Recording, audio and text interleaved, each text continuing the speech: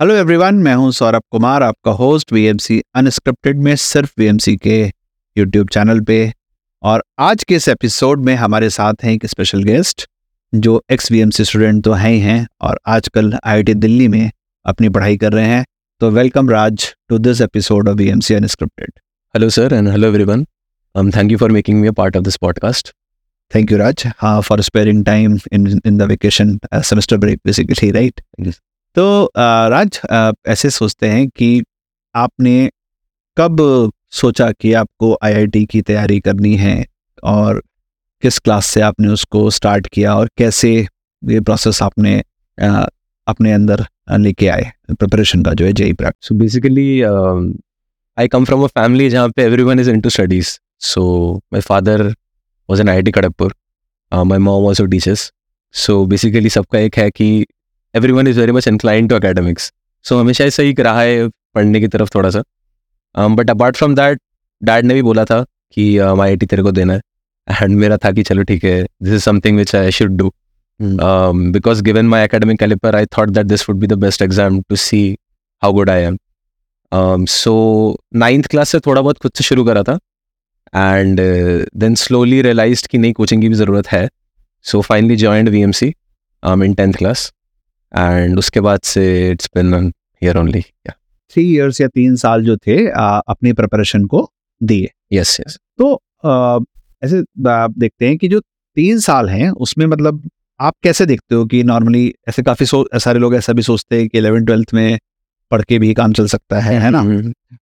अब ज़्यादा ड्रॉप का तो आजकल रहा नहीं है क्योंकि आईआईटी ने अटेम्प्ट को लिमिट कर दिया है. तो आपका 3 ईयर की जर्नी को आप कैसे देखते हो और क्या एडवांटेज आपको लगता है कि 3 ईयर में आपको हुआ पढ़ने में? एक चीज़ जो मुझे इम्पोर्टेंट लगी थी तब फील नहीं हुआ था, बट अभी आके ऑन हाइंडसाइट फील होता है कि अगर मैं 10th में नहीं करता तो एक प्रॉब्लम ये होती है कि we don't acclimatise to the environment, because school की भी पढ़ाई होती है which is not huge, but हाँ उसको भी थोड़ा हैंडल करना होता है. एंड उसके साथ सडनली अगर कोचिंग आ जाती है तो it becomes a bit difficult. तो मेरे लिए वो 10th class was that period where I actually acclimatise myself. मुझे धीरे धीरे करके समझ आने लगा कि how to schedule my time, किसको कितना टाइम देना है. तो 10th क्लास में ऑब्वियसली वो मुझे फ़ायदा हुआ 10th क्लास से करने का. But apart from that there are other exams also other than IIT. There are olympiads, NTSE भी है, अदर टाइम पे जैसे भी था. यस. सो ये सारे एग्जाम्स भी होते हैं, तो ये भी देने होते हैं विथ टाइम, क्योंकि पूरे पाथवे पे ये सब एग्जाम्स भी है, छोटे छोटे quest which we need to give. तो वो उसमें भी हेल्प होती है. तो या 10th क्लास से करने का वो फ़ायदा तो था. एक तो नेशनल लेवल के एग्जाम्स जब आप देते हो अदर देन जेई, तो बेसिकली एक डायस्पोरा तो देखने को मिल ही जाता है कि क्या है ना, लैंडस्केप पे क्या क्या चीज़ें हैं. मुझे ध्यान है आप बहुत दूर से क्लास करने आया करते थे, है ना? अब 40-45 किलोमीटर्स. तो और छुट्टी भी शायद जितना मैं ध्यान कर पा रहा हूँ आपने नहीं ली थी. नहीं. आजकल बच्चे जो हैं छोटी छोटी चीज़ों के लिए छुट्टी कर देते हैं, क्लास को बंक कर देते हैं या छुट्टी मांगने लगते हैं कि क्रिसमस पे छुट्टी दे दो, इस पे छुट्टी दे दो, इस पे छुट्टी. तो व्हाट इज़ योर एडवाइस? और अब जैसे आप आईआईटी के अंदर चले गए हो तो कभी सोचते होगे अपनी जर्नी को रीथिंक करते होगे, तो सोचते तो होगे कि what right you have done of course and what wrong you have done. तो how will you answer this और how will you advise this to the generation? मतलब मेरा थॉट प्रोसेस बहुत सिंपल रहता था. घर वाले भी कभी कभी बोलते थे कि अगर कोई फंक्शन है घर पे तो अरे आज मत जाए, एक दिन क्लास छूट जाएगी तो क्या ही होगा. कभी कभी घर के साइड से भी हो जाता है. बट ये रियलाइज करना ज़रूरी है कि एग्ज़ाम अपना है एंड कौन क्या बोल रहा है उससे उतना ज़्यादा फ़र्क नहीं पड़ना चाहिए अपनी स्टडीज़ पे. But apart from that also given यहाँ पे जब मैं क्लास करने आता था तो आई गेस एक दिन में 2 क्लासेस होती थी, 2 या 3 क्लासेस. सारी क्लासेस 2 घंटे की होती थी, 1.5-2 घंटे की होती थी.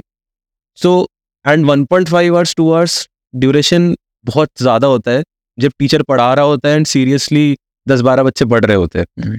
तो मतलब वो 2 घंटे मिस कर देना इज इक्विवेलेंट टू उसमें जितने सारे कंसेप्ट है वो सारे एक बारी में तुम नहीं पढ़ पाए सर से, एंड देन तुम्हें अब अगली क्लास का वेट करना है, तब जाके फ्री टाइम में पूछना है. Lot of headache. एंड उसके अलावा एग्जाम्स भी होते हैं, तो एग्जाम्स में जो क्वेश्चंस आते हैं वो भी उन लेक्चर से ही आएंगे. लेक्चर्स में सर ने जो पढ़ाया है, आप लोगों ने जो पढ़ाया वहीं से आएंगे.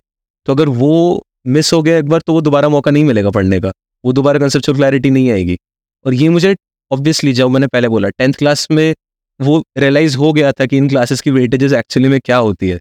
तो वो 11th-12th के प्रिपरेशन में वो मैंने ध्यान दिया था एंड हाँ, as far as I remember, मैंने हार्डली कोई क्लासेस कभी मिस करी थी, because they were important to me. भले ही कैब्स की दिक्कत, आने जाने की दिक्कत, 1.5-2 घंटे लग भी जाते थे आने जाने में, but I feel that was needed at that point of time. तो या इसे तो अब आईटी में अंदर हैं और आईआईटी दिल्ली में बहुत हैपनिंग माहौल है क्योंकि mid of the city college है ऑफ कोर्स, में ऑफ कोर्स। बाकी कॉलेजेस तो थोड़े बाहर होते हैं कैंपसेस, है ना। तो आईआईटी दिल्ली के साथ एक एडवांटेज तो ये है ही कि बिल्कुल मिड टाउन है और साउथ दिल्ली में है। तो कितना बाहर जाना होता है, कितनी लाइफ हैपनिंग रहती है because of the location what IIT Delhi holds today? नहीं, हैपनिंग तो बहुत है। बाकी आईआईटीज का नहीं पता।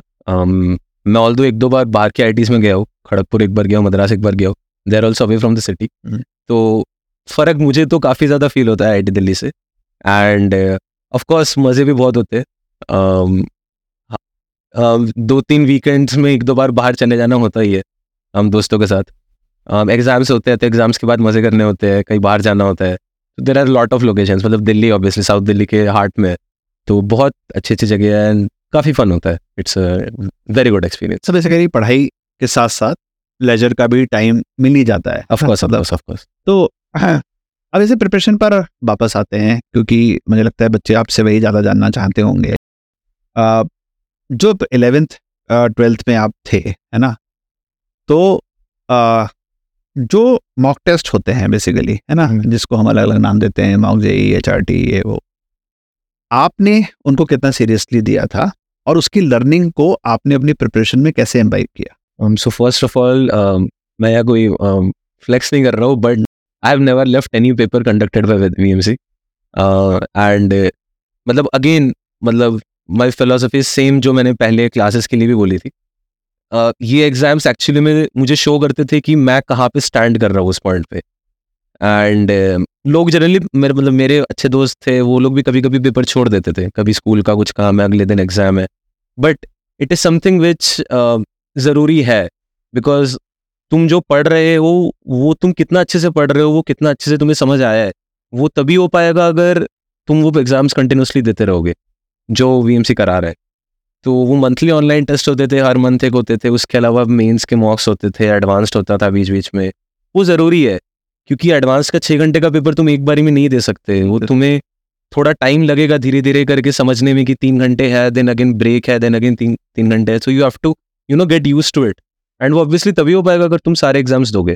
तो हाँ, आई थिंक वो एग्जाम्स देना ज़रूरी है, इट्स वेरी इंपॉर्टेंट। मेरे लिए तो ज़रूरी थे। या नहीं, मेरे को लगता है सभी के लिए ज़रूरी होते हैं। तो एग्ज़ाम सारे तो अच्छे नहीं होते हैं, ऑफ कोर्स। तो एक तो लोग सोचते हैं कि हम अगर 2 साल की प्रिपरेशन कर रहे हैं तो सारे एग्जाम ही हमारे बहुत अच्छे होंगे तभी हम आईआईटी जा सकते हैं, या 1-2 एग्जाम खराब हो गए तो हम नहीं जा सकते हैं, है ना।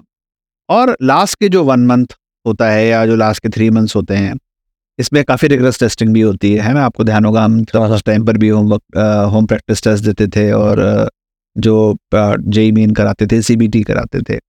तो एग्ज़ाम अच्छा होना और ख़राब होना जो है उसको आपने कैसे हैंडल किया, और लास्ट के जब मंथ के अंदर जब बहुत रिगरस टेस्टिंग थी उसको आपने कैसे अप्रोच किया? तो एग्जाम खराब होना अच्छा होना इज कम्प्लीटली कि तुम उसको कैसे देख रहे हो। लाइक मेरे लिए तो हमेशा ऐसे होता था कि मतलब there was some effort which I used to put in before exam. ऐसे अलग से पेपर के लिए पढ़ना नहीं पड़ता था, because if you are continuously studying, जो टीचर्स पढ़ा रहे हैं वो हम समझ रहे हैं, तो ऐसे अलग से कोई एग्जाम के लिए पढ़ने की तो ज़रूरत नहीं है। बट एक एफर्ट का भी होता है अंदर से कि मैंने कितना एफर्ट पुट इन करा, उसके हिसाब से मुझे कितना आउटपुट मिला है। तो आई गेस उसको दिमाग में रखते हुए, मतलब मेरे एग्जाम जब खराब जाते थे, डिमोटिवेशन ऑब्वियसली होता था। मतलब at that point of time what I did was, मैं अपने टीचर्स के पास जाता था एंड उनके पास जाके ऑब्वियसली उनसे पूछता था कि ये गलती हुई है ना, व्हाट आई शुड डू। क्योंकि कभी कभी बीच बीच में बर्नआउट हो जाता है, कभी कभी लगता है कि नहीं थक गए अब और नहीं हो पा रहा है, बट ऑब्वियसली वो एक पार्ट ऑफ द प्रोसेस है। मतलब JEE is about that process जो तुम फॉलो करके आ रहे हो एंड जो तुम्हारे अंदर से हो रहा है, तो वो धीरे धीरे करके आ जाता है। एंड देन जब अच्छे पेपर जाते हैं, obviously take it in a positive side. अगर पेपर अच्छा गया है तो वो मोटिवेशन लो एंड उससे और बेहतर करने की कोशिश करो, क्योंकि हमेशा स्कोप ऑफ इम्प्रूवमेंट तो रहता ही है।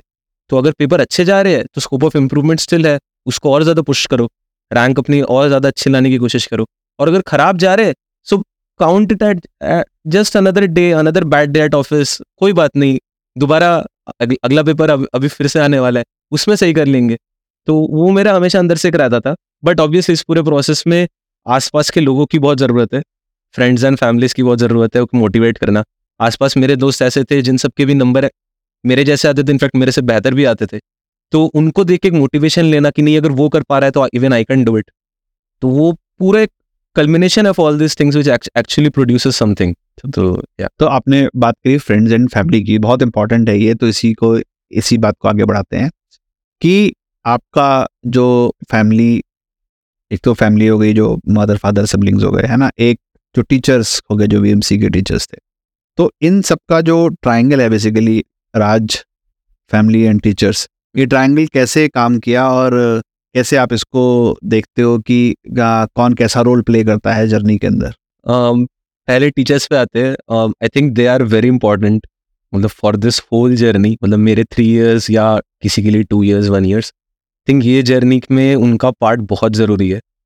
इट्स इररिप्लेसेबल, ठीक है, they play a major role, क्योंकि वो कैसा पढ़ा रहे हैं, उनके साथ तुम्हारा कितना कनेक्ट हो पा रहा है, all these things matter very much. मतलब मेरे लिए तो बहुत ज़्यादा था टीचर्स का रोल। आई स्टिल रिमेंबर मेरे केमिस्ट्री के टीचर थे and I was very much connected to him. And उन्होंने वो पढ़ाते थे, बट उसके साथ साथ वॉट एवर मोटिवेशन ही use to give in the class, that वो मुझे बहुत ज़्यादा हेल्प करा था during this 2 years of time. तो हाँ, वो तो बहुत ज़्यादा ज़रूरी है। एंड जब नंबर खराब आते थे, ठीक है, you can go to your friends, you can go to a family, but teachers know the ground zero कि सबका परफॉर्मेंस कैसा हुआ है, तुम्हें कैसा परफॉर्म करना चाहिए था given your class understanding, and still तुमने कैसा परफॉर्म करा। तो जनरली ऐसा होता था कि क्लास में बहुत ज़्यादा इन्वॉल्व रहता था, तो एवरीवन एक्सपेक्टेड कि मैं काफ़ी ज़्यादा अच्छा परफॉर्म करूँगा। कभी होता था, कभी नहीं होता था।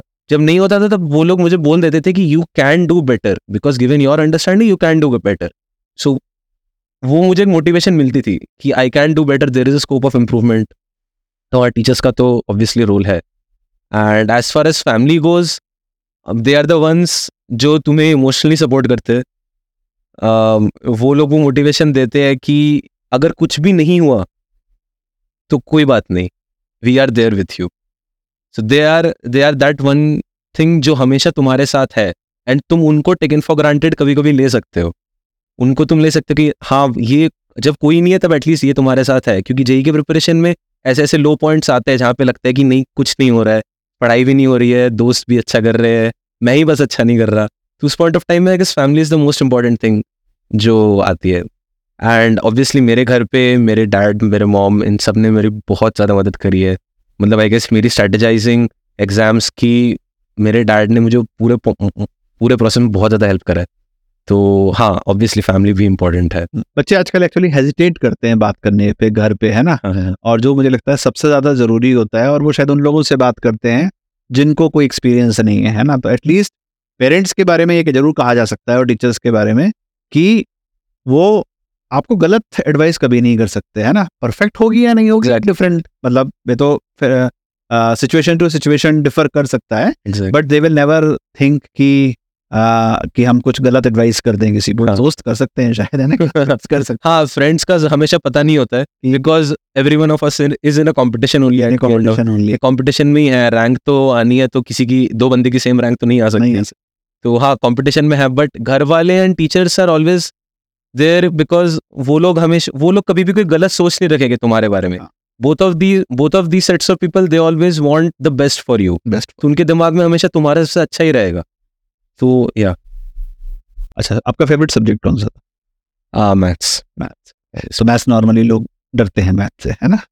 डरते क्या है, बेसिकली लो स्कोरिंग होता है, इसलिए एक ह्यूमन साइकोलॉजी है कि जो चीज अच्छी नहीं हो रही उसको और कम करो और कम करो और करो, उसके चक्कर में मुझे लगता है मैथ्स और खराब होती है, राइट। तो मैथ्स आपका फेवरेट था, और तो मैथ्स के लिए क्या टिप्स आप देना चाहोगे कि मैथ्स को कैसे एक्सेल कर सकते हैं, और आपको क्यों अच्छा लगता था?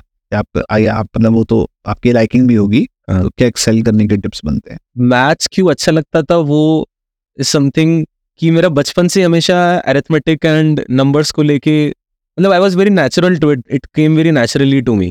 तो अरिथमेटिक्स, कैलकुलेशंस एंड नंबर्स ये मुझे बचपन से अच्छे लगते थे।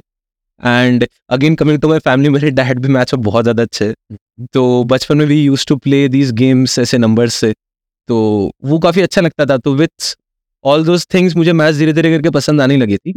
एंड मुझे दिखता था एग्जाम्स में भी कि लो एफर्ट पे भी मैं मैथ्स में बहुत ज़्यादा स्कोर कर लेता था।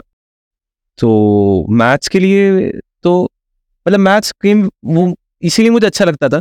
बट अपार्ट फ्रॉम दैट उसको और अच्छा करने के लिए क्या करा था मैंने, इट्स बेसिकली अगेन प्रैक्टिस बहुत ज़्यादा मैटर करती है।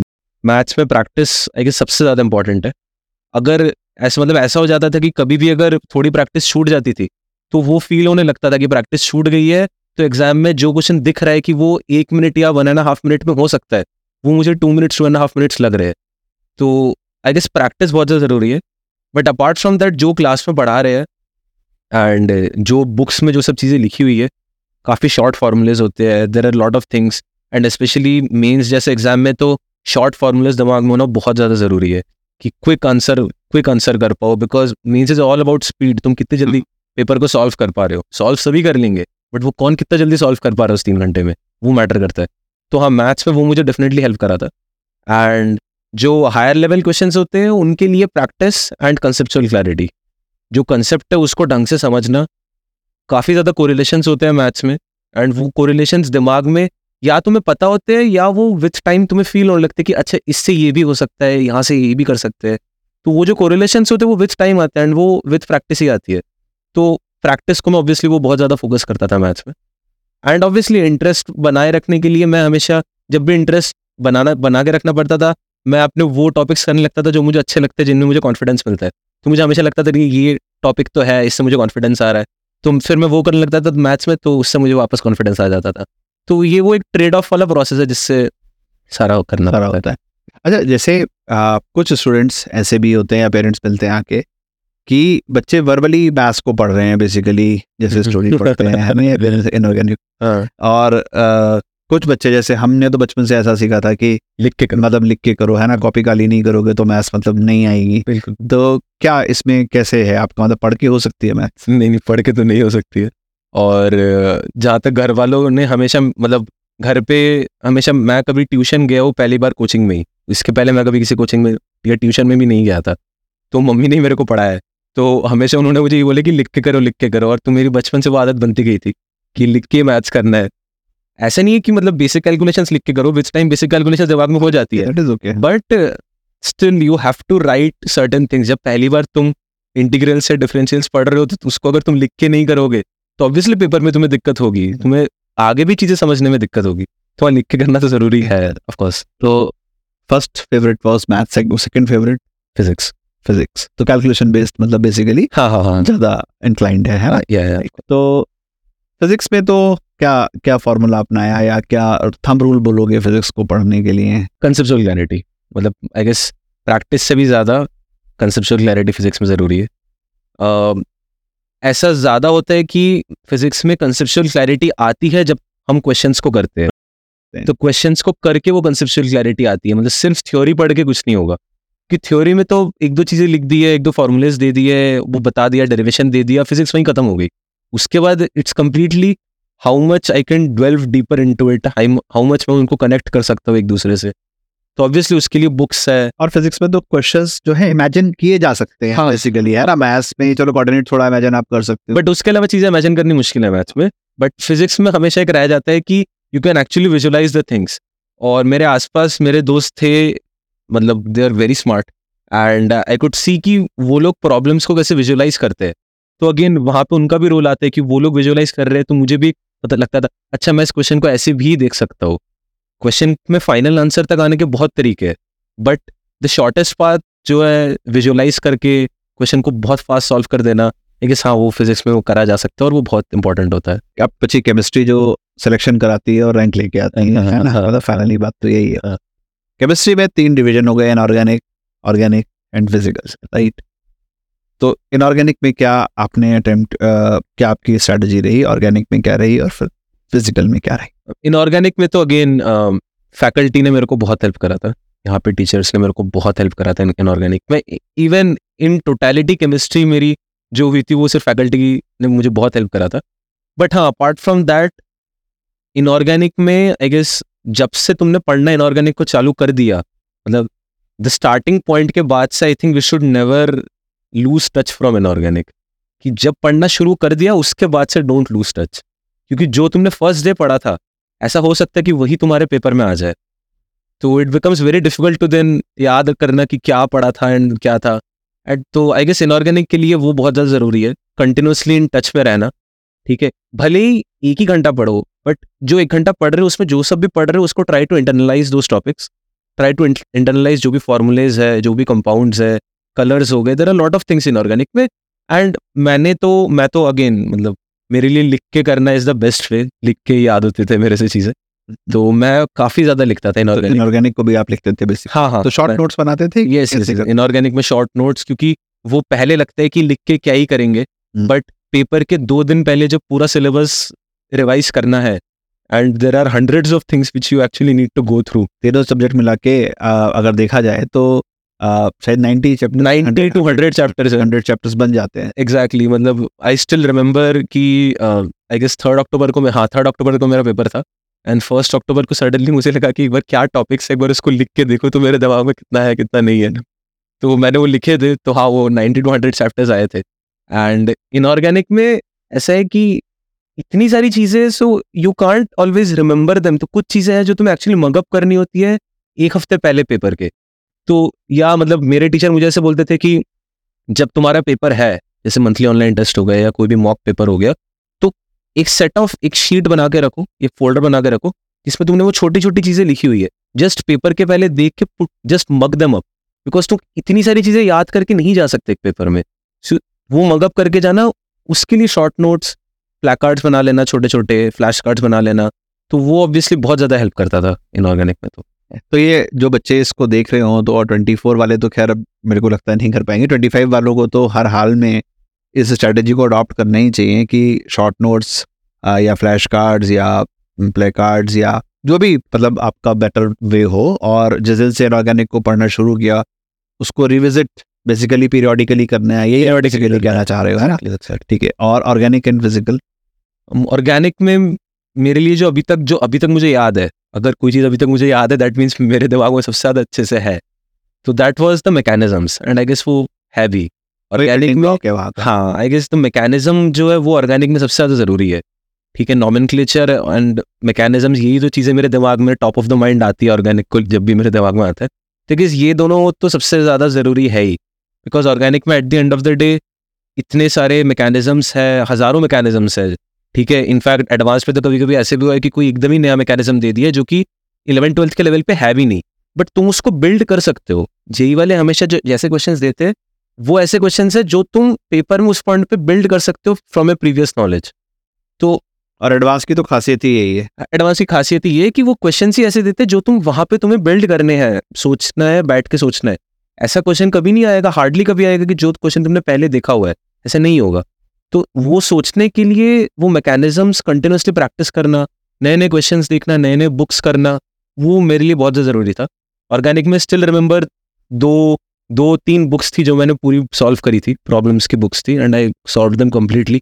इनफैक्ट पेपर के पहले मैंने 1-2 बार उनको वापस रिविजिट भी करा था। तो हाँ, आई गेस वो प्रैक्टिस करना एंड वो मैकेनिज्म्स का कंट्रोल रहना वो बहुत ज़रूरी है ऑर्गेनिक में। तो ये रही स्ट्रेटजी फिजिक्स की, केमिस्ट्री की और मैथ्स की। लास्ट के जब मंथ्स होते हैं, बेसिकली कहना चाहिए 1 जनवरी टू लास्ट वीक ऑफ मई, जब तक एडवांस नहीं हो जाता, इन 5 महीनों के बीच में इन जनरल, है ना, ऐसे आपके टाइम पे तो कोविड आ गया था तो एक थोड़ा सा पोस्टपोन हो गया था एग्जाम आपका। इसके अंदर 2 जेई मेन के अटेम्प्ट है, एक बोर्ड का एग्जाम है और एक एडवांस का एग्जाम है। तो बेसिकली 4 बड़े इवेंट्स हैं 5 महीने में या 4 महीनों के अंदर। इस समय पे कंपोजर अपना कैसे मेंटेन करना है और क्या राइट वे ऑफ डीलिंग है, क्योंकि बहुत सारे डिस्ट्रैक्शंस भी हैं और शादियों का मौसम भी होता है ना, सारी चीज़ें होती हैं। तो किस तरीके से बेसिकली इसको डील करना है और आपने कैसे डील किया? पहले तो सबसे पहले जो शादियों की जहाँ तक बात है और जो भी मतलब इन्विटेशंस है, ओकेजन्स है, तो वो ऐसी चीज़ है कि वो अगले साल भी आएंगी।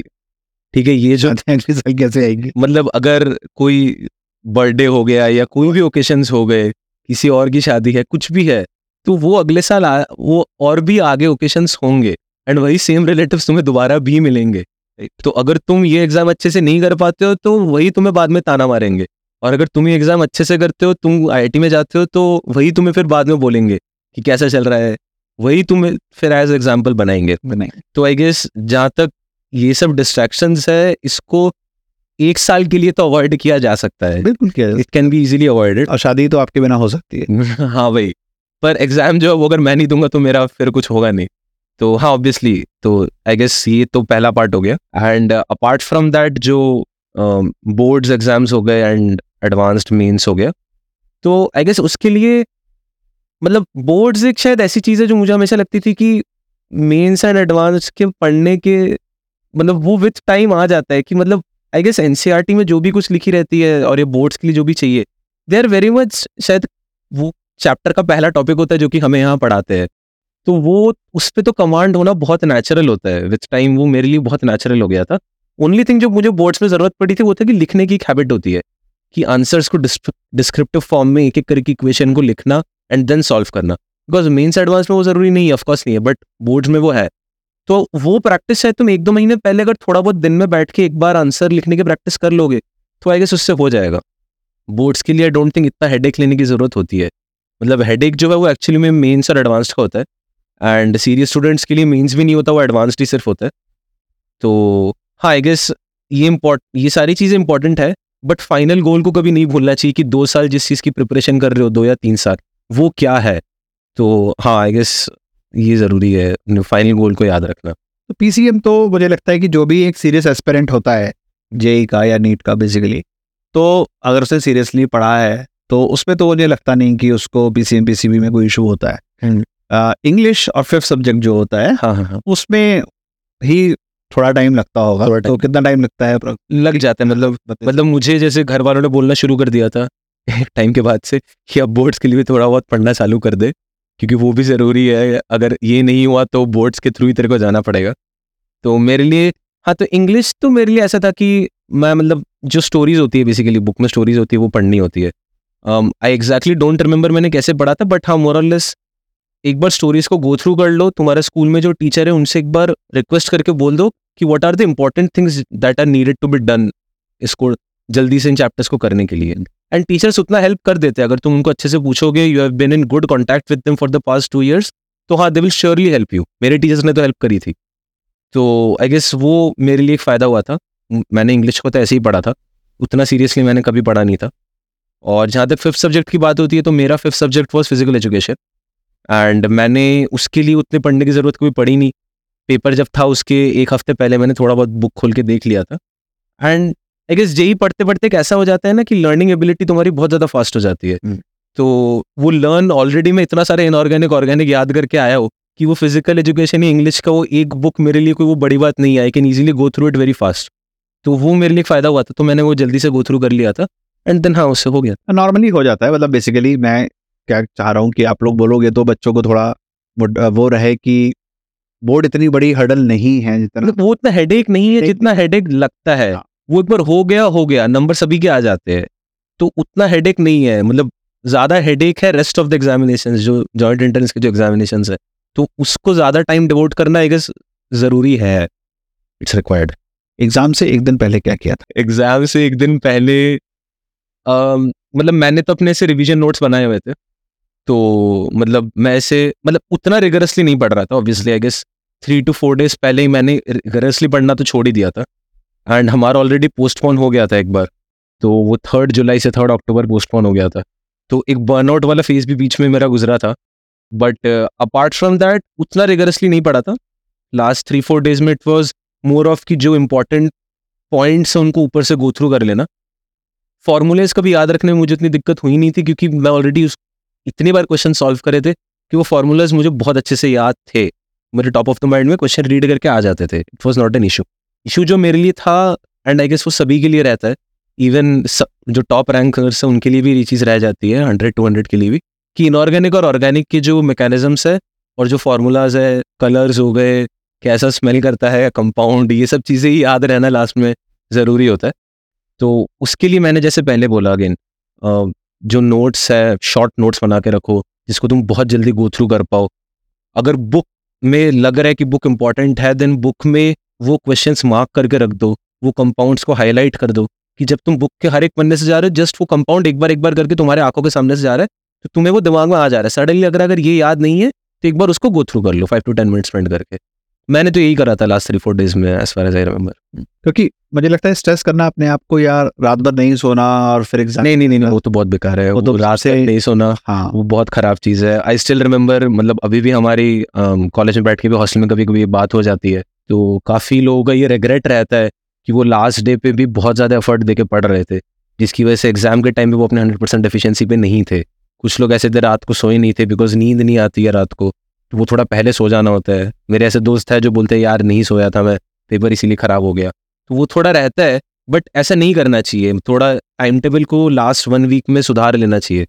स्पेशली सेंटर अगर दूर है तो जाना होता है सुबह उठ के, तो ये सब थोड़ा रखना चाहिए। क्योंकि बच्चे काफ़ी गलती ये वाली कर देते हैं कि लास्ट मोमेंट की गलतियाँ हो जाती हैं और जो चीज़ नहीं पढ़ी है उसको लास्ट मिनट पे और देखना शुरू कर देंगे, जो कि मुझे लगता है सबसे बड़ा ब्लंडर है कि लास्ट मिनट पे तो जो लास्ट मिनट में जो आता है जो स्ट्रॉन्ग पॉइंट उसी को करो। अगर 2 साल में कोई चीज़ नहीं कर पाए हो तो वो सडनली लास्ट डे पे तो तुमसे नहीं हो जाएगी ना।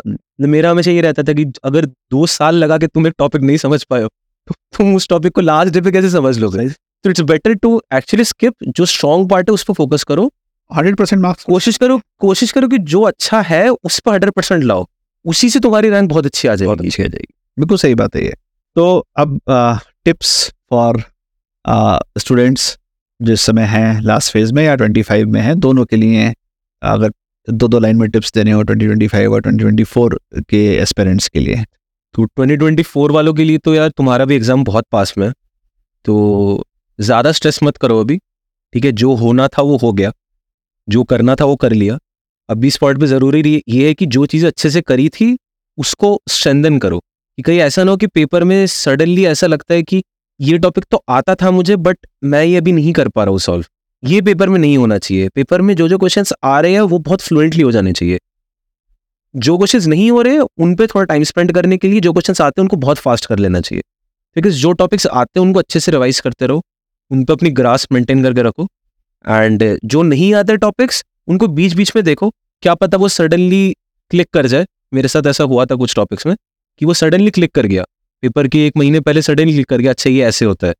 वो भी होता है, वो भी कुछ टॉपिक्स में होता है, बट इतना ज़्यादा भी इस पॉइंट पे एफर्ट मत दो। और आई गेस सबका अपना अपना गोल बना रहता है, मेंस और एडवांस का गोल सबका बना रहता है। नहीं मुझे मेंस ही बस अच्छे से करना है, किसी को कि नहीं मुझे एडवांस अच्छे से करना है, तो प्लान अकॉर्डिंगली।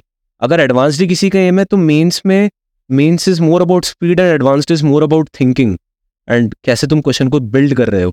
तो फोकस ऑन योर प्लान, तुम कैसे सोच रहे हो। सबका अपना अपना प्लान होता है एंड आई गेस इतने टाइम में we become this much smart ये समझने के लिए कि मेरे लिए क्या सही है क्या गलत है, तो ऑब्वियसली तुम लोग कर लोगे यार कुछ। एंड अपार्ट फ्रॉम 2024-2025 के लिए तुम्हारे पास अभी भी काफ़ी टाइम है, अभी तक 1 साल से ऊपर का टाइम है, तो अच्छे से पुश करो and ask from your teachers. जो तुम्हारे सीनियर्स रहे हैं उनसे बात करो, जो लोग IIT गए हैं। मतलब मेरे लिए तो वो बहुत ज़्यादा एक मोटिवेशन रहता था कि बीच बीच में कभी कभी एक बार वो मिलने आए थे हमसे, आई स्टिल रिमेंबर। एंड उनके रैंक्स इतने अच्छे थे कि वो देख के मुझे लगता था कि नहीं मुझे भी तभी इतना भावुक और स्पर्श है, भावुक एंड स्पर्श। तो both of them are in IIT Delhi. मैं उनसे IIT दिल्ली में भी मिल चुका हूँ जाके, तो मेरे लिए वो काफ़ी एक रहता था मोटिवेशन कि नहीं उनसे मिलना है। एंड वो लोग अभी जिस स्ट्रेचर पर है लाइफ के, मुझे उस स्ट्रेचर पर जाना है। तो मोटिवेशन ऐसे ही आता है, मोटिवेशन और कहीं से नहीं आता है। ये छोटी छोटी चीज़ें जो तुम्हें मोटिवेट करती है कि मुझे इनके स्टेज पे पहुंचना है, तो मेरे लिए हमेशा यही मोटिवेशन रहा है। तो हाँ, ऐसे ही करके पुश करो एंड जो टीचर्स बोल रहे हैं उसको सुनते रहो। ऐसा नहीं करना कि टीचर बोल रहा है दिमाग में लग रहा है कि नहीं वो जो बोल रहे हैं वो तो ऐसे ही बोल रहे हैं। ऐसा नहीं होता, वो जो बोल रहे हैं वो सही ही बोल रहे हैं। तुमसे पहले इतने लोगों को पढ़ा के आए, तुम्हारे बाद भी और लोगों को पढ़ाएंगे। तो there are some things which they know and you don't know. Just कुछ जगह पे trust them blindly, follow them and obviously उससे फायदा होता है। मुझे तो हुआ था। लास्ट क्वेश्चन, क्या फ्यूचर प्लान क्या है? Job, UPSC, MS, MBA, startup, क्या? एक्सप्लोरेशन फेज तो है। अभी रिसेंटली इतना ज़्यादा कभी सोच पाते नहीं है, क्योंकि कोई एक चीज़ सोचते हैं अंदर सडन लगता है कि नहीं ये कुछ और भी कर सकते हैं। तो मतलब अभी तो मेरा जॉब लेने को उतना ज़्यादा मेरा प्लान नहीं है, बट हाँ मतलब मुझे भी हायर स्टडीज ही करनी है तो, बट हाँ अगर कभी लगे कि नहीं जॉब कर लेनी चाहिए तो कर लेंगे, उसमें क्या है। बट हाँ कभी इतना रिगरसली अभी तक प्लान आउट। IIT में पढ़ने का यही फायदा होता है कि यू हैव लॉट ऑफ, हाँ there are lot of options, I must say, whatever you want you can. yeah मतलब I am in my third year and I am very confident with this thing कि given मतलब अगर मैं decide कर लूँ कि मुझे किसी दिन मुझे यूपीएससी करना है तो I can surely crack UPSC. अगर मुझे यही वो एक्चुअली मतलब ये कॉन्फिडेंस है जो मुझे जेई के थ्रू मिला है, ये जेई के 2 साल के प्रिपरेशन के थ्रू जो रिगरस प्रिपरेशन है that has helped me in this. तो हाँ आई गेस वो तो हो जाएगा, मैं कभी उतना सोचा नहीं है। हाँ बढ़िया है, एक्सप्लोर करना चाहिए, मुझे लगता है इतनी पॉसिबिलिटीज़ हैं। और एक IIT का टैग लेने के बाद, IIT दिल्ली जैसे कॉलेज का टैग लेने के बाद तो सारी पॉसिबिलिटीज़ एक्सप्लोर करके और जीरो डाउन किया जा सकता है कभी भी, है ना, और कभी भी कुछ भी किया जा सकता है। So thank you Raj, thank you for being a part of this podcast and sparing time in your vacations, है ना। तो ऐसे ही मज़ेदार कंटेंट और अच्छी जानकारी के लिए हमारे यूट्यूब चैनल से जुड़े रहें। इस वीडियो को लाइक करें और शेयर करें, और अगर अभी तक हमारे यूट्यूब चैनल को सब्सक्राइब नहीं किया है तो जल्दी से यूट्यूब चैनल को सब्सक्राइब करें और बेल आइकन पर दबाना ना भूलें। Thank you.